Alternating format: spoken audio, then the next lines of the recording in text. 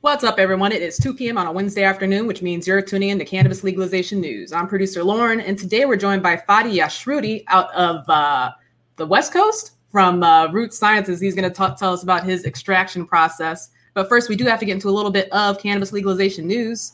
Miggy's not joining us today, so I'm going to be helping out with the news. Hey, Tom, what's going on? Hey, Lauren. I guess the biggest thing going on was we got a lot more subscribers last week with that DEA based opinion that came out. So last week, the big news, I guess, really was the it's called an IFR. I'll let you go ahead and produce, Lauren. And so the IFR is an interim final rule, and that interim final rule is effective immediately because it was what they call interpretive. And so they didn't call out D8 THC per se, but then there's a split amongst the legal counsels and opinions out there regarding does D8 count as hemp or is it a synthetic scheduled substance? And I'm of the opinion that it counts as hemp.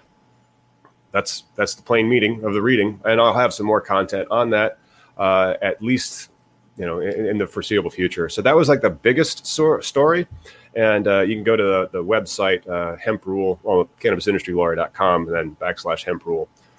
To read more about that. But what big news story did you see besides the hemp? Well, Pennsylvania's governor said that he's all for legalizing marijuana after the pandemic. We did have, what's his name, Senator Dalen Leach on to talk about SB 350, so I'm not sure where that falls. But today, or within the last 24 hours, Governor Tom Wolf said he's down. So let's get this ball rolling. That's fantastic. Yeah. One of the people that I spoke with because of the hemp thing, the National Hemp Association is in Pennsylvania. So we also briefly touched on that today. And they have reported that it has to do with their legislature. So like here in Illinois, their legislature was really gung-ho for cannabis legalization. But over in Pennsylvania, it's a lot closer. You remember how like Senator Leach was mentioning that he had a thin bill that didn't have very much because he was worried about political compromise and whatnot? Mm-hmm. Well, turns out, though, he was actually primaried, so he's not going to be returning. So, yeah, it's going to really depend on this election. And so in celebration of all the election crap, I put an American flag for my logo behind me. Nice. Yeah, good times. Not as good of a time as, let's see. Speaking of the Republican National Convention, then. The Dems want to give Americans a right to marijuana, a Republican convention speaker says. That's awesome. Now, I realize, are they using this as a pejorative? Like, are the Republicans saying, oh, my gosh, the Democrats want a right to marijuana? Yeah, it was interesting the way she phrased it. We do have the clip. I'm not sure if we're allowed to share it. All right, well, let's say there's the clip. Let's say we can't share it for risking copyright, but who said what? Is that Natalie Harp? She said basically the Dems want to. I'm going to pretend that I'm Natalie Harp, so I'm channeling my inner, conservative. Well, I'll tell you, to them, it's a right to marijuana, opiates, and the right to die with dignity. She said. Yeah, so, that was interesting. Yeah. Now, who is Natalie Harp? Good question. Oh, I don't know. Okay, well, I like how they have nobodies speaking at the Republican National Convention. We should have tried to get on that. Yeah, they had a bunch of nobodies. Yeah. It was interesting to watch. I just watched the clips because, can't spend hours watching that. But yeah, that news in Chicago. What happened in Chicago? I mean, like for the viewers joining us that always have tuned in for like, okay, when are they going to announce licenses? When are they going to announce licenses? So what happened in Chicago, Lauren? Mayor Lori Lightfoot fired the cannabis coordinator, Paul Stewart. He was like a fan favorite in the cannabis community here in Chicago. So I'm not sure exactly what happened. And sounds like he said, it's up to her. It's her decision. But I'm not nobody knows really exactly what's going on. And I'm not sure, why this happened. Do you have any insight to why? I haven't heard it. I was talking with Chicago Normal on Friday, and then I was told the toy wasn't out. That was just a weird reporting that came out. She's still there. And then Daniel Perry came in to help with more regulatory aspects. And then I had no idea about this cannabis coordinator because this is a municipal office position. So I don't know, man.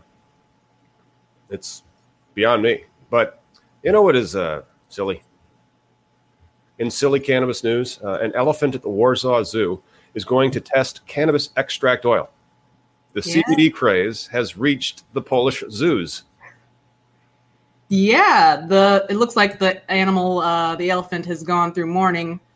Its partner passed away, or friend, or somebody in their group passed away, and they're going to try CBD to help with the mourning process. The so elephant anxiety of grief is going to be treated with CBD oil at a Polish zoo. Yeah, elephants can die of a broken heart. So I did not know that about elephants. Mm-hmm. So there was something in this DEA IFR that came out that we should probably talk about for a little bit before we bring on the guest, because it's all about extraction. So how much do you know about the hemp industry, about how it works? Not too much. Okay. I'm a novice when it comes to hemp. So you go ahead and you farm all the hemp, and then you harvest it, right? And so what do you do then after you harvest it? If you're growing it for its cannabinoid profiles, you typically extract it. You don't necessarily put it into a premium smokable flower, but you can, right? Even with cannabis, not all of it goes into what you see on the shelves, the bag of peel weed. A lot of it goes into extraction. So with cannabis, it's kind of two things under federal law. It's marijuana if it's 0.3% or more delta 9 THC, and then it's industrial hemp, or just hemp, if it's 0.3% or less delta 9 THC. And then how do you test it? According to the USDA, you only test the flowering tops, which is not fair, because they could totally hit this number no problem if what they tested was the whole plant. They took the plant after it was harvested, they chopped it up into a blender, and then they tested a random sampling of the plant. Then that number is really easy to get. But the USDA said that that's not what you're supposed to do. And then the DEA said that that's also true, that it's hemp until that delta 9.3% level gets blown and you go over it. And then boom, it goes from being an uncontrolled substance to suddenly a Schedule 1 substance, which is punishable by millions of dollars in fine and life in prison. Because if you're extracting buckets of hemp, because you've harvested 1,000 acres of CBD hemp, CBD rich hemp, and it's maybe 10%.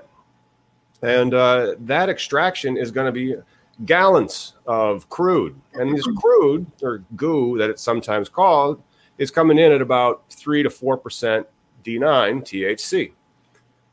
But that's not how it's shipped. That's not how it's sold at retail. You have to spin out that THC and or dilute it back down. And that's stuff that our guest is going to be able to explain to all of us, because the distillation process in cannabis is pretty fascinating, and I don't think it's really well understood. Yeah, definitely. Like I said, I'm a novice when it comes to that. So should we bring him on and hear about root sciences? Yeah. Hey, Fadi, what's up? Hi, how you doing? Pretty good. Thanks for joining us today. Can you tell us a little bit about what you're doing at Root Sciences? Yeah, I'm one of the co-founders of Root Sciences. Root Sciences is a company that really provides best-in-class extraction and distillation equipment, as well as post-processing.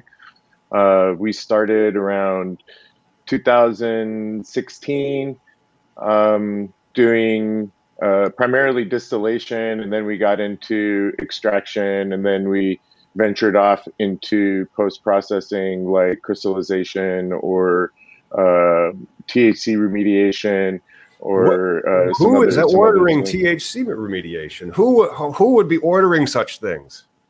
Hemp, right? Because they want to get the THC out. So they use different remediation techniques to strip away the THC. So as you were discussing earlier, you're able to get it below that 0.3% and be able to, ship that across state lines and be in the hemp market versus the, marijuana market.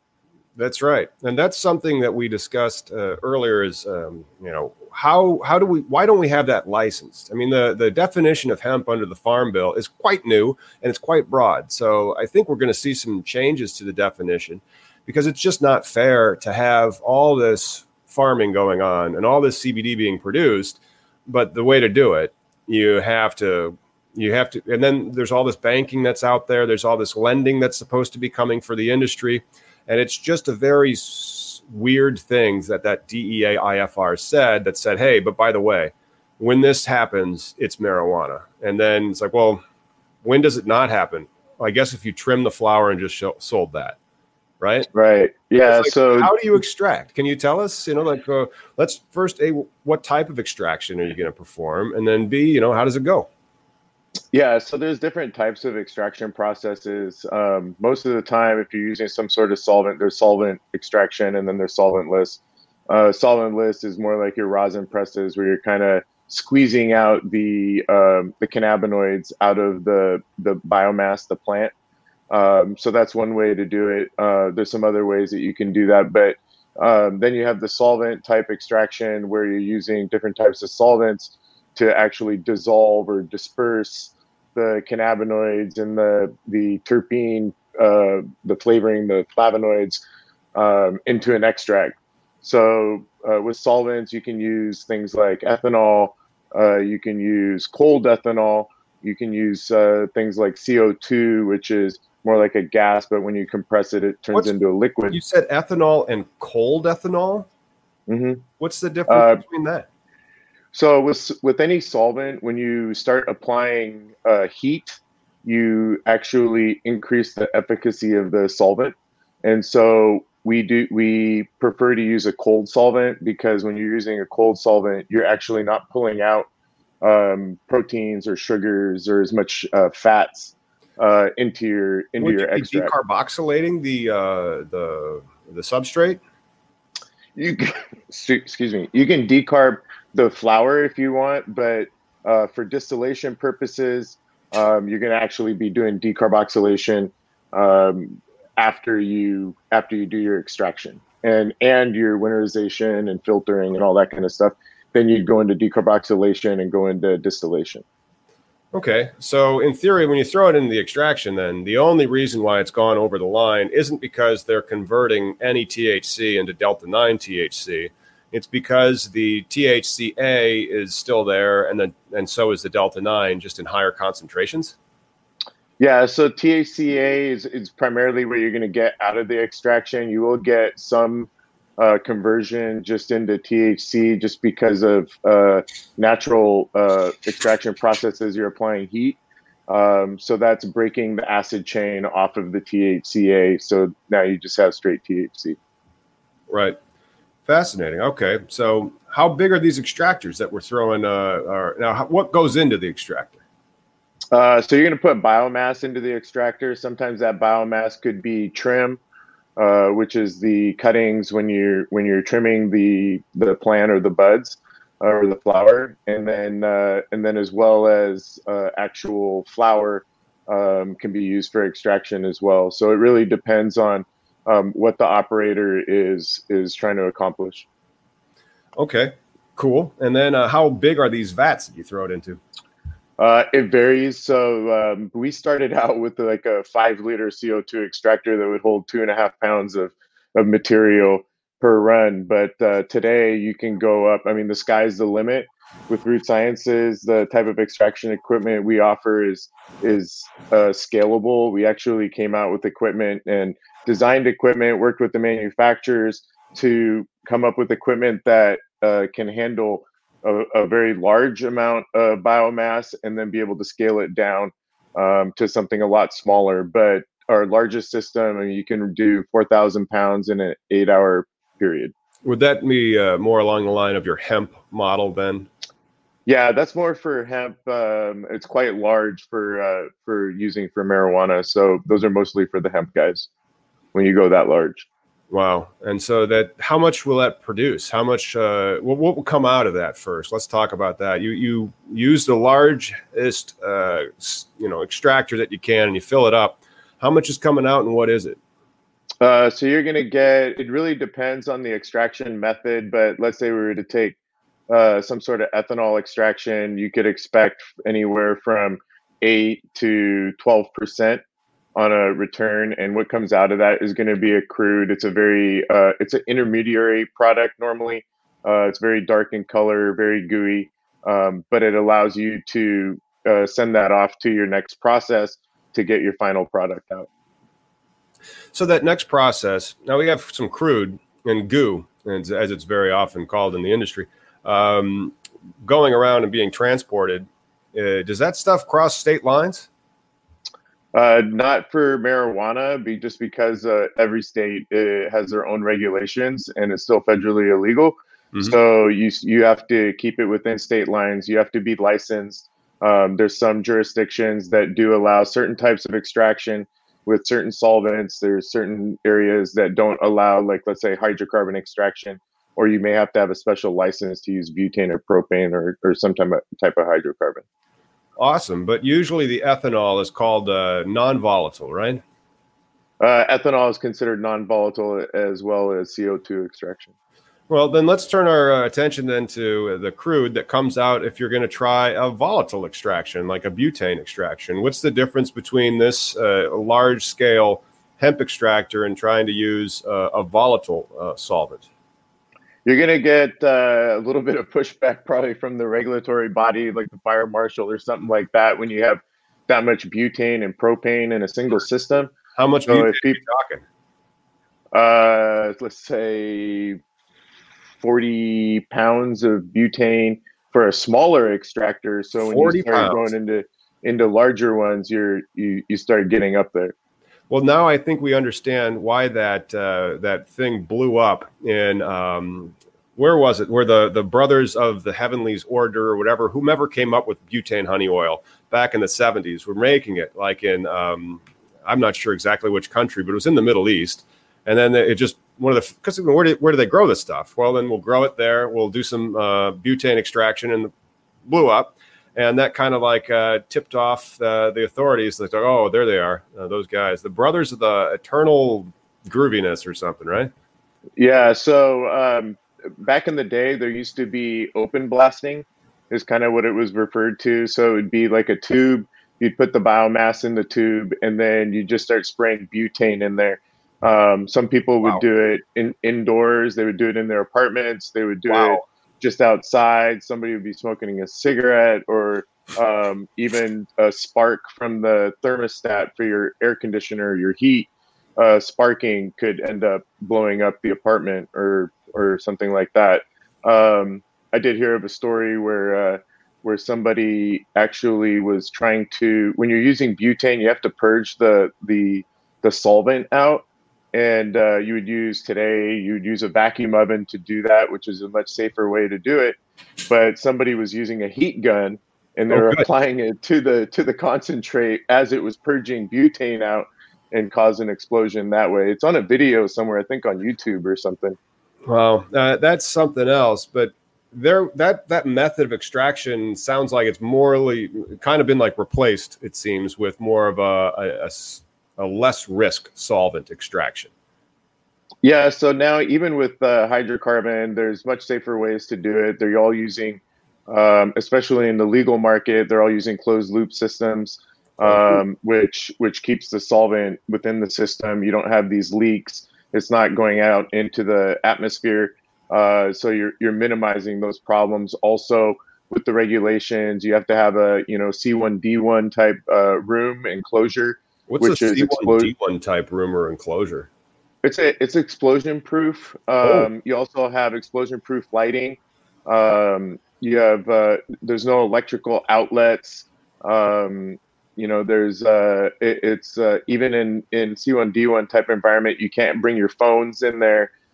Anything that has any kind of electrical charge that could cause a spark to cause an explosion with that type of solvent.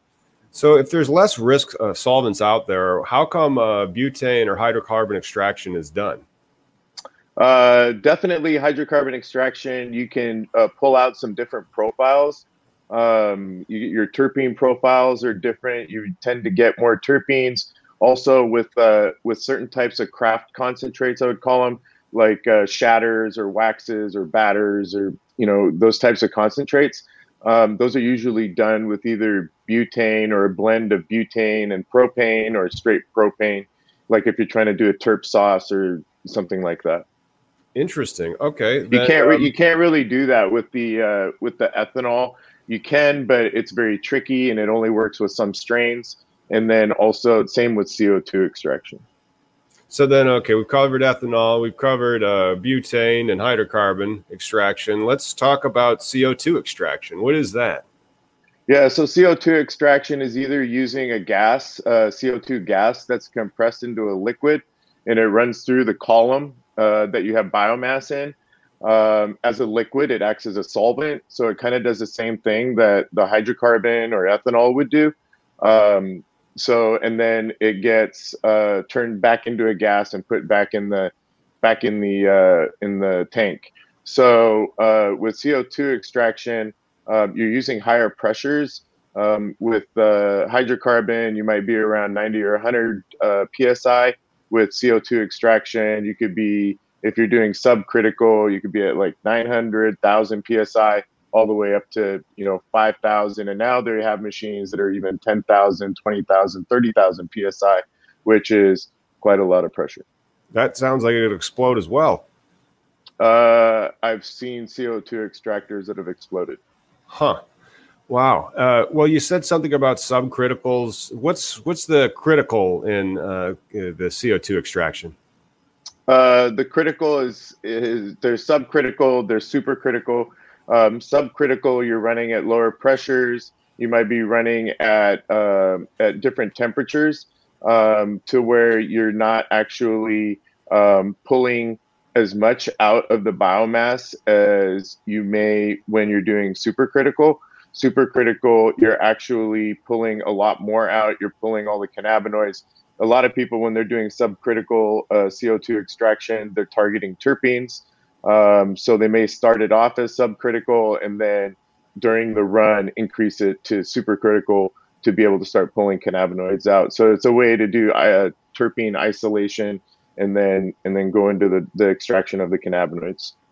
And then what do you do with the terpenes? Just hang out? A lot of people will put the terpenes back into vape carts. So when you're doing a distillation process, which we can get into, but when you do a distillation process, you actually have to strip out the terpenes first, and then you do another pass to target the cannabinoids. So what people end up doing is they'll take the terpenes from their CO2 extraction, let's say, put those off to the side, do their distillation, get their distillate, and then reintroduce the terpenes. So a lot of people are looking at doing terpene isolation or trying to get individual terpenes. And then you have the other spectrum where people are buying terpenes and then putting them into their vape pens or their cartridges. Okay. So now let's see here. We're getting into the distillation aspect. I guess we've kind of covered all the bases for how you get to that substrate. And then I'm not sure if there's any difference between the substrate of these particular solvents. And so do they all make do they all make crude, or do only some of them make crude? You can do crude with all of them. There are some differences when you're doing an extraction with, let's say, CO2 or hydrocarbons. You are going to pull out some waxes. So there's some steps that you have to take where you winterize the crude, which is suspending the crude in ethanol, normally freezing it and then running it through some sort of filtration, whether it's Buchner funnels or whether it's lenticular filters or something like that. It's more like you're basically removing the waxes and the lipids. And then from there, you can go into a decarboxylation process to convert the THCA to THC, the CBDA to CBD. What about could you do the CBD, the CBD to CBDA to CBD to Delta 8 THC? Yes, you're talking about doing a CBD conversion from CBD to Delta 8 or Delta 9. Can you take CBG and then go from CBG to THC? You can do CBG is kind of the mother cannabinoid. So that's right. You can do CBG to pretty much whatever cannabinoid you want. It's just you have to understand the process. So there is, that's a hot topic right now where a lot of people are trying to do CBD conversion to a Delta 8 or a Delta 9, depending on the process that you're using. You can get more Delta 9 rich or Delta 8 rich. Or the license that you have. So yeah, that's right. You if you're just a hemp processor and you don't have the license for the Delta 9, don't touch the Delta 9, Right. there's enough of it already with the goo, and then you're trying to strip it out. And so that was really the big with the thing that came out from the DFA on Friday. I'm sorry, the IFR from the DEA last Friday was that they said, hey, that level, that 0.3, as soon as you go over that, it's marijuana. So it's just kind of like, okay, everybody cover your ears and close your eyes. We're all state licensed. Do you really think the DEA is going to come in the next 2 months before the election? No. No way. And so, good people, nice. They're just trying to say what the law is there. And so one of the things that we think is going to be one of the most effective ways to ensure that the states can continue to have their robust hemp programs is to add to the defunding. So like there's the Rohrabacher-Farr Amendment, which has now evolved into the Rohrabacher's gone, the Blumenauer, Lee, there's two others that their names are escaping me, somebody else amendment. And so that one has defunded medical marijuana from the DEA enforcement. And so now they're trying to drop off the word medical marijuana, and I hope they will. And it's already passed the Congress. And so like they've defunded from the Congress, not the Senate, from the DEA from enforcing any state marijuana law. And now I'm like, all right, you know what we need to do? Put any state marijuana or hemp law. And so like just defund the DEA from also enforcing the hemp laws and leave that to the states. Yeah, absolutely. So that's our next project. And so everybody needs to go to regulations.gov, and then we'll adapt our statement for that as well. But that's really the problem that came out. It was just like, okay, well, are we supposed to not do? I mean, how many hemp extractors have you guys sold recently? What percentage of your business? We've sold about 400 units between distillation plants and extractors. I would say that the hemp is definitely increasing. You know, a lot of these people that are growing hemp were normal big ag farmers for lettuce or, you know, what have you. And, you know, they saw this kind of hemp rush or whatever. And so they started converting their crops over to hemp. The extraction part of it is still like fairly new for hemp. So we do see an increase in that. And so it's nice to have these large extractors that you can scale up to that they can use for extraction. So we are seeing an increase in that, but I would say it's probably around 25% today would be for hemp, and then the 75% is still for marijuana. Well, you know, that's great. So the crimes that you're committing are more lawful now, which is good. You know, the crimes that we're committing is, well, it's just such a silly regulation when you see it at the federal level, and you're like, all right, we're gonna have to do something about that. There's an election in November, so we'll deal with it later. The election is going to be interesting, right? The election is going to be interesting, and I'm of the opinion that the Democrats are better for marijuana than the Republicans, and especially after, what was her name again? Like this person, Lauren, can you find out, do a quick Google maybe on who is Natalie Harp anyway? And so we can then get to the bottom of whomever spoke at this Republican National Convention that said, to them, it's a right to marijuana, opioids, and the right to die with dignity. I think she was a cancer survivor. She was a cancer survivor or something like that. Okay, good. I'm not sure where they found her. But if she's a cancer survivor, then she wasn't using medical cannabis to help? That's no idea. I haven't heard of it. I just think that it's interesting that it's almost like they're using it as a reason why you would vote for Donald Trump. Like, the Democrats are going to legalize marijuana if you don't elect this guy. It's like, oh, God, no. Oh, no. Yeah. That would be terrible for yeah.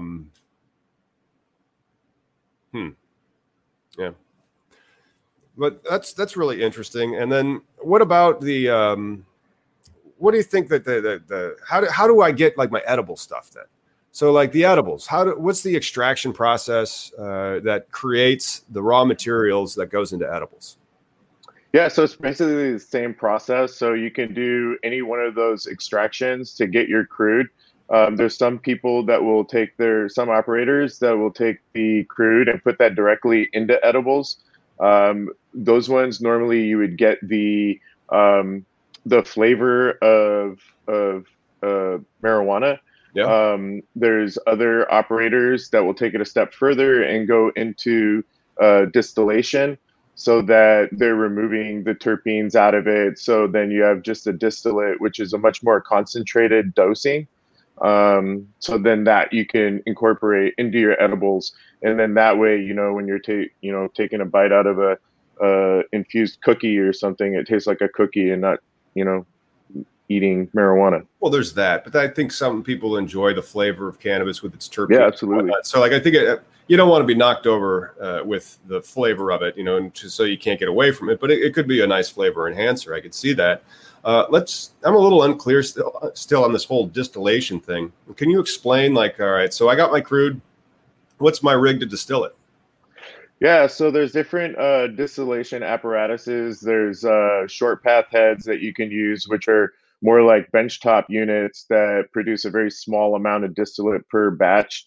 And then you can go up into something like what we provide is a white film distillation plant.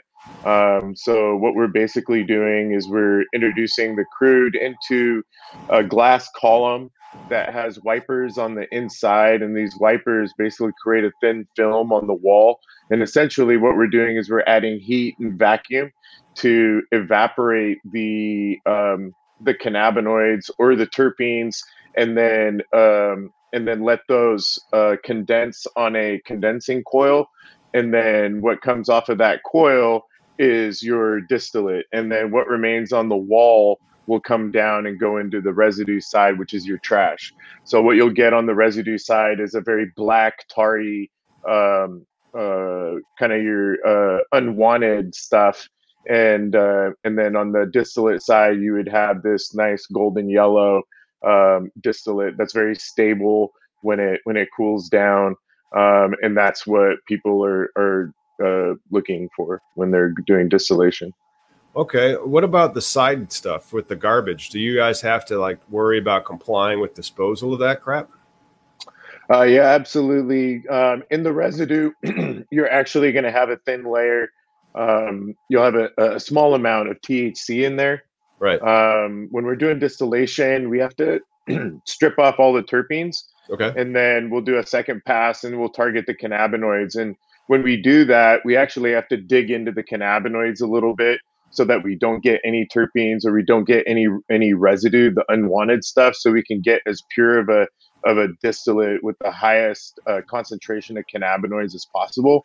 So you will have a small amount of cannabinoids in your terpenes as well as your residue. Well, that's fascinating. The small amount of cannabis terpenes in your distillate as much as your residue. And now, because when I think about distillation, I usually only think about alcohol, and I think that's probably the primary conception for most people, simply because the extraction and the distillation aspects, besides honey oil going back 40 or 50 years into the 70s, that's relatively new. But everybody can kind of conceive of, what's a still, and so you take some mash. I think it's mash by that time, or it's beer, whatever. It's a low grade alcohol, and then you distill it, and it becomes very, very concentrated. But with stills, you sometimes have to double distill it or distill it further.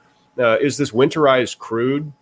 Is it distilled once? Do they double distill it? Can you explain more of that to me?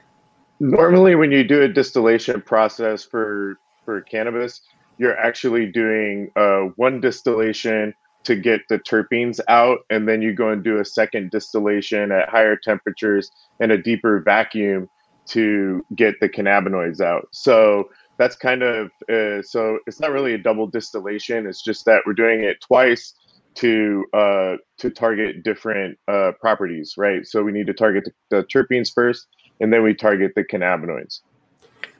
If your distillation process doesn't work well, then you could distill it again. But that's more of a, I kind of messed up and I need to redistill it. Where do you even get trained in all this type of stuff? I mean, you're talking about distilling, double distilling for specific chemicals. And I'm like, man, this sounds really confusing. And I'm just supposed to get a guy off the street to help me run my extractor that I've just gotten. And I'm trying to I'm trying to make gummies here. Go ahead. Yeah, it runs the gamut. Sometimes when we go and do an installation, We do training. So we provide a turnkey solution. We come in there. We actually make sure that their oils, their crude is properly prepared to be able to distill it, meaning they did the decarboxylation and all that kind of stuff. And then we train them on how to run it. We give them all the parameters, and it's a very hands-on type training.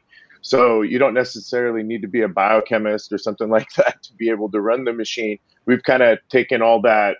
We did all that legwork, and we give the client the SOPs to be able to run it, so that operators that, let's say, they're able to do extraction, they should be able to do distillation as well. Awesome. Yeah, that's really interesting. And then one of the questions that I think some people might actually have is going to be applicable to the type of common license type that may be out there. And so for a small grower that might only have 5,000 square feet flowering or 1,000 plants or less, what type of distillation rig would you recommend that operator go with who's just getting into the game? And then also, how much do you think that's going to run? For something that small, I would definitely look at more like a short path head. It's more of a benchtop unit.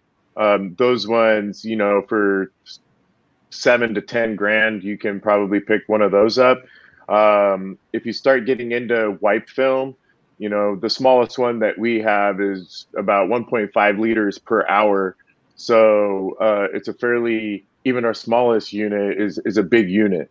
So if it's only 5,000 square feet of grow, then you're definitely, to feed a small wipe film unit, you're definitely going to need to be looking for some extra biomass from somewhere else. You'd have to be procuring that to be able to feed that type of machine, and a large enough extractor as well.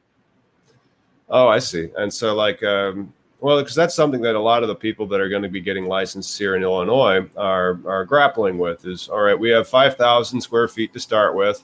How much of an extractor do we need, and how much is that going to cost, and also how do we run it? And so having companies that you can contract with that have that type of service component, so that, here's the price, here's how it runs, here's the guys that's going to be showing you how to run it.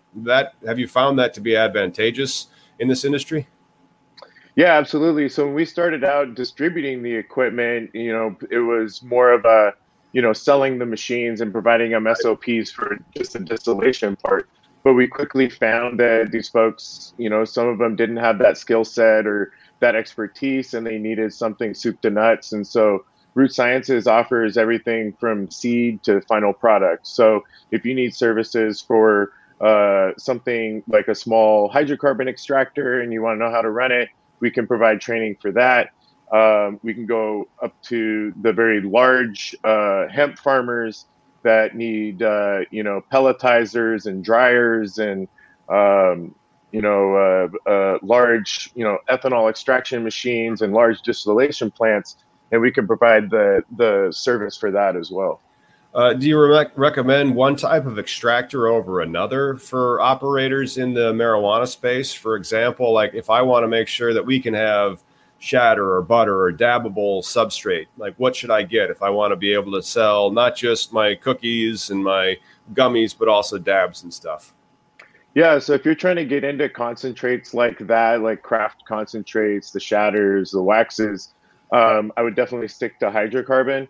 Whether it's butane, 100% butane, or butane propane blend, or straight propane. I would definitely stick to that type of extraction. And then there's some other ancillary equipment that you would need, like vacuum ovens and things of that nature, to be able to get it to a final product that you would be able to give to your consumers as a concentrate. What should we add on our line items for how much to invest in the hydrocarbon extractor so that we can actually make craft concentrates, but also edibles?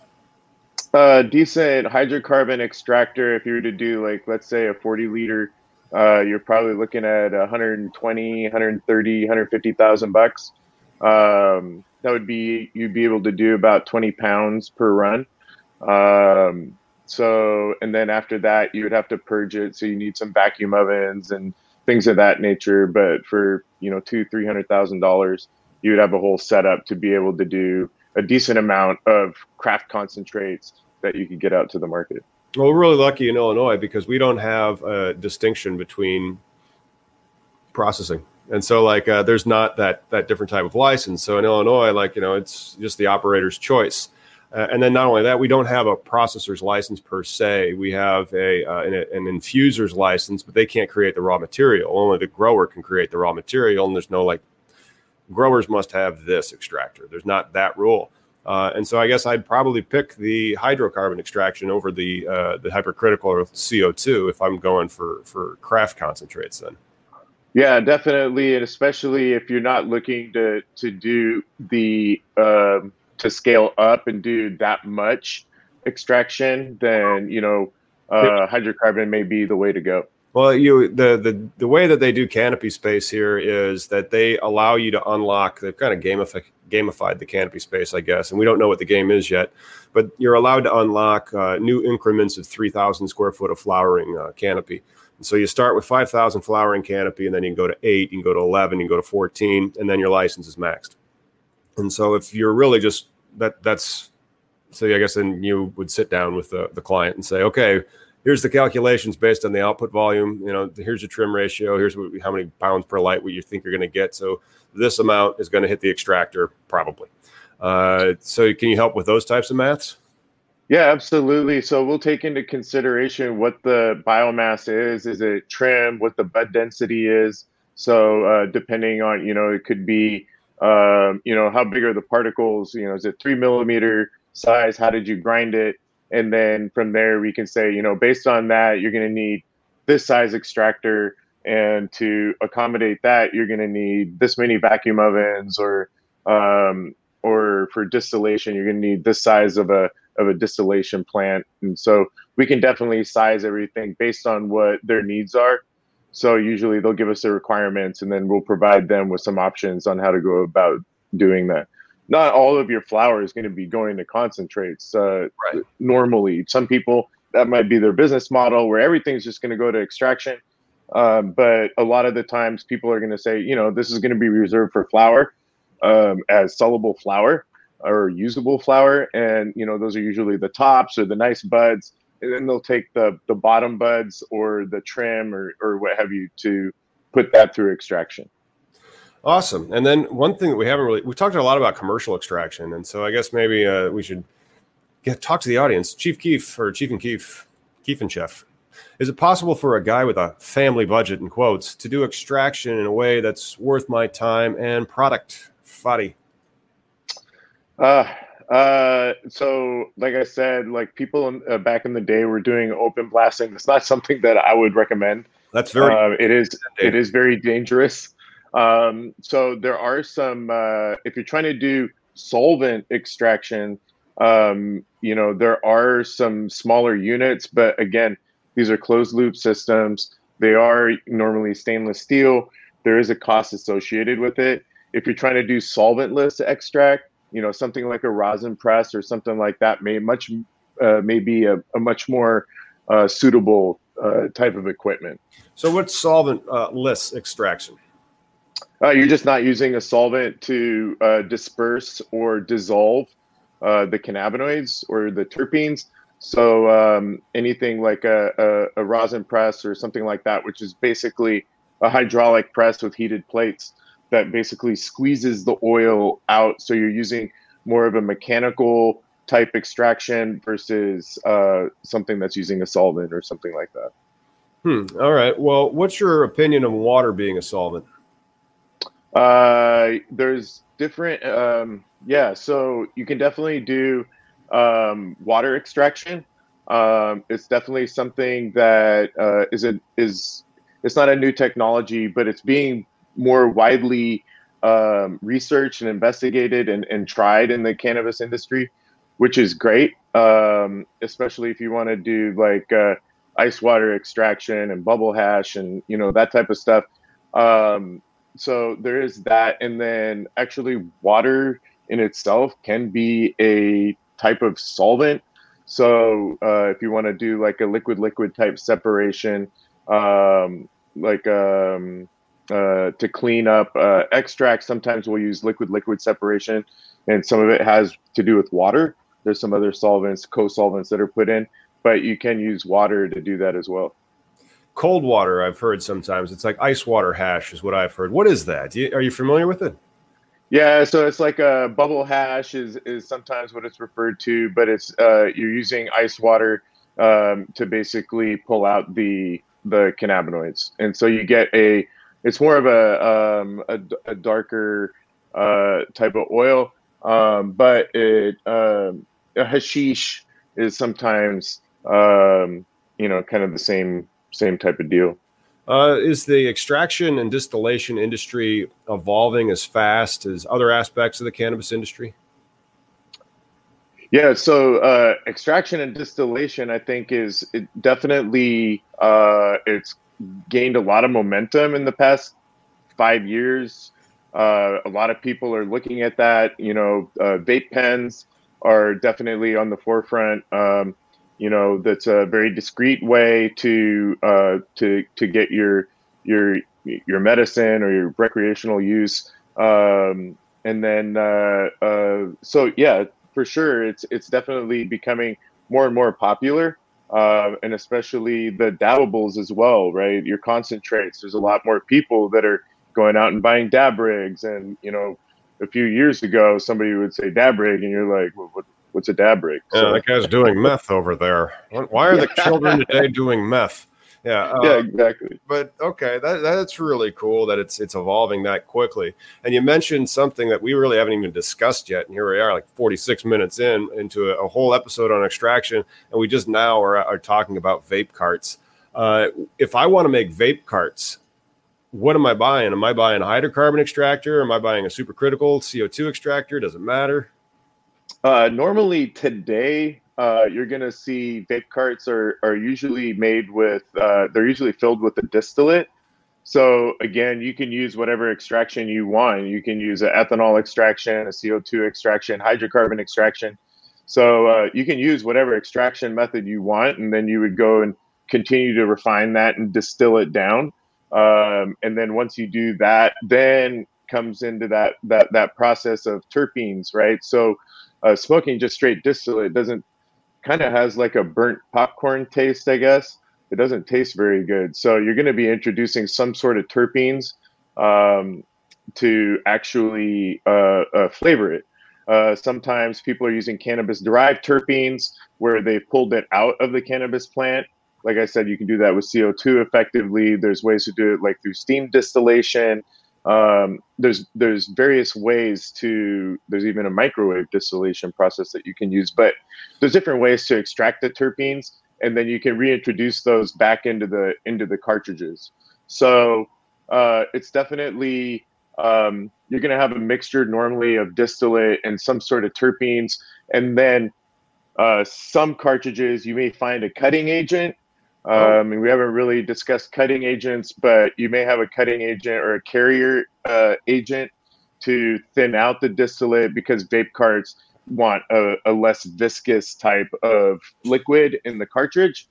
So that's sometimes you'll see that incorporated in there as well. Yeah, that vape scare that went around before this coronavirus with vitamin E acetate and stuff. So what are these cuttings? When we have distillate that we're going to try to put into a vape cart, and we're worried about the viscosity of the distillate, what do we do? So we have a sister company, and we also we have 30,000 square feet of growing at our facility in Washington.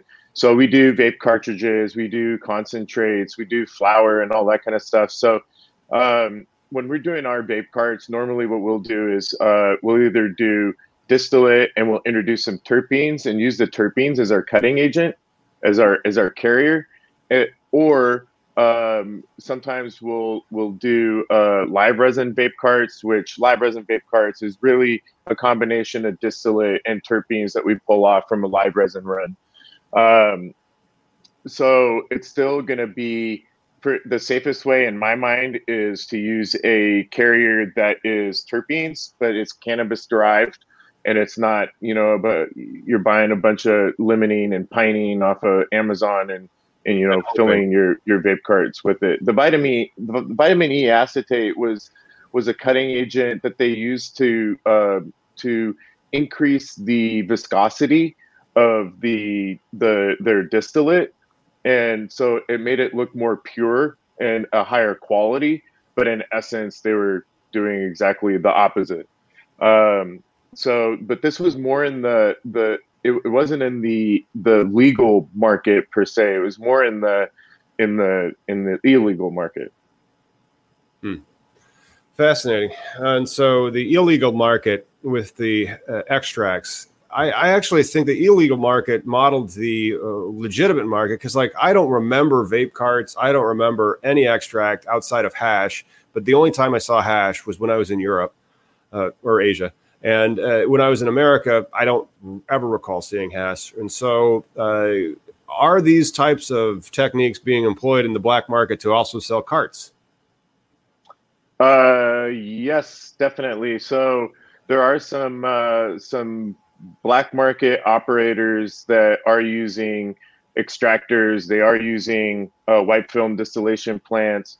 There's folks that have 5 or 6 distillation plants that are not in the legal market. And how do I know that? I have no idea. It's just something that I've heard on the internet. Just heard about it. Yeah. A friend of mine told me. I'm asking for a friend. Yeah. For us, it doesn't really matter. For us, the equipment, it can be used for whatever, right? I mean, it could be for mint extract. It could be for any kind of herb. Could be grown anything. This light could be grown anything. This fertigation system, this light depth greenhouse. How many? I also need a closed loop HVAC system. And oh yeah, I have no idea what's going on. Yeah.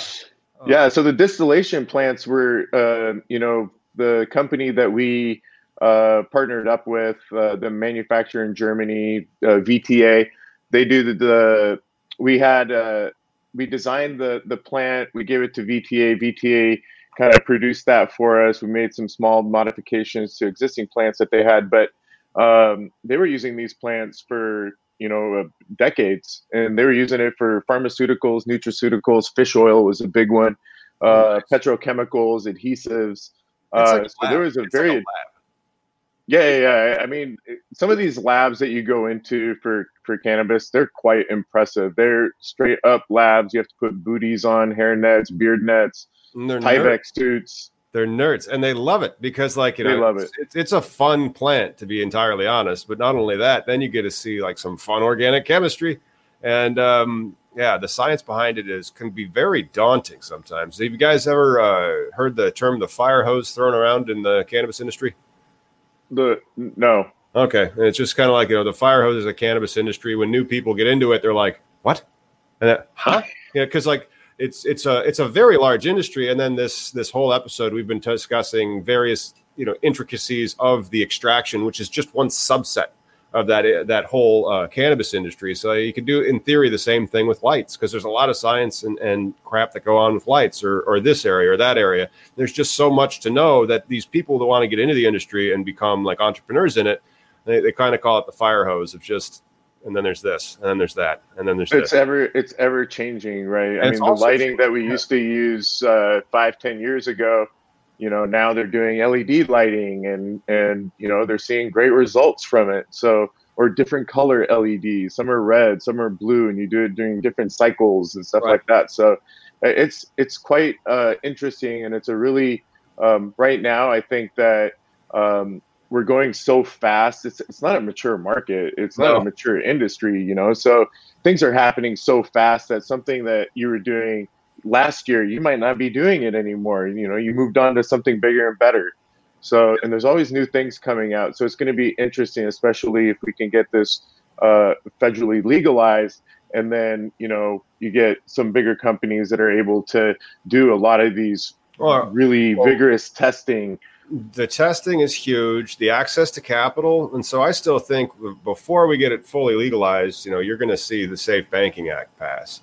And then once they have access to capital and banking, and then that's when they can really start to lean on them, because it's like, hey, why is this still a federal crime? Because my clients are doing well. And then there might actually be some motivation from the federal government to not legalize it, because they can tax the crap out of it right now. with the IRC 280E. Yes, and they're still doing so even with state taxes, and it varies by state. But in Washington, I think now it's 36% excise tax. Oh wow! So I mean, it's a hefty tax, right? Yep. So it's definitely something to take into consideration. So and then 280E is a whole nother beast in itself. It's another tax grab. And so even if they have the Safe Banking Act, that's not how 280E is written. 280E just says controlled Schedule 1 or 2 controlled substance. And so all right, so we're still going to be collecting, and now it'll just be easier for us to set off your accounts because we know where they are and there's cash in them. Yeah, definitely.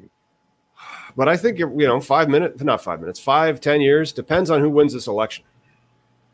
Yeah, if you have this Biden-Harris thing come in, I think you're going to see something maybe sooner than that. But I'm only being optimistic and hopeful. Well, sometimes decriminalization will happen about 4 years before full legalization. So Safe Banking Act, decriminalization, they'll continue to take their profits from the IRC 280E, and then the industry eventually will be like every other industry and hey, fuck that. We're going to pay tax. We're going to pay zero taxes just like Amazon, and then they'll fully legalize it. Yeah, they're building a new Amazon facility right down the street from our grow in Washington. Oh wow! By the way, Tom, on Natalie Harp, according to her LinkedIn, she is an entrepreneur and advisory board member for Donald J. Trump for president. So those are her credits. Wow, those sound like bulletproof credentials. If I saw that on a resume, I'd be like, these are made up titles. But, if I saw that at the Fox News convention for the Republican National Committee, I'd be like, fucking right. America. Yep. Yeah. America. Thank you so much for joining us today. Where can we go to find and follow what you guys got going on at Root Sciences? Yeah, so you can see us on rootsciences.com. We also have Facebook, Twitter, Instagram. Instagram is you'll see some cool pictures on there. It's with the machines actually running and stuff like that. So you should definitely check out Instagram. We try to keep it a little light as well. So you should check us out on Instagram, and you can see us at rootsciences.com. Awesome. We'll throw those links in the description. Thanks again for coming on, and thanks for tuning in, everyone. Make sure you like and subscribe to keep up with all cannabis legalization news. We'll see you on Sunday.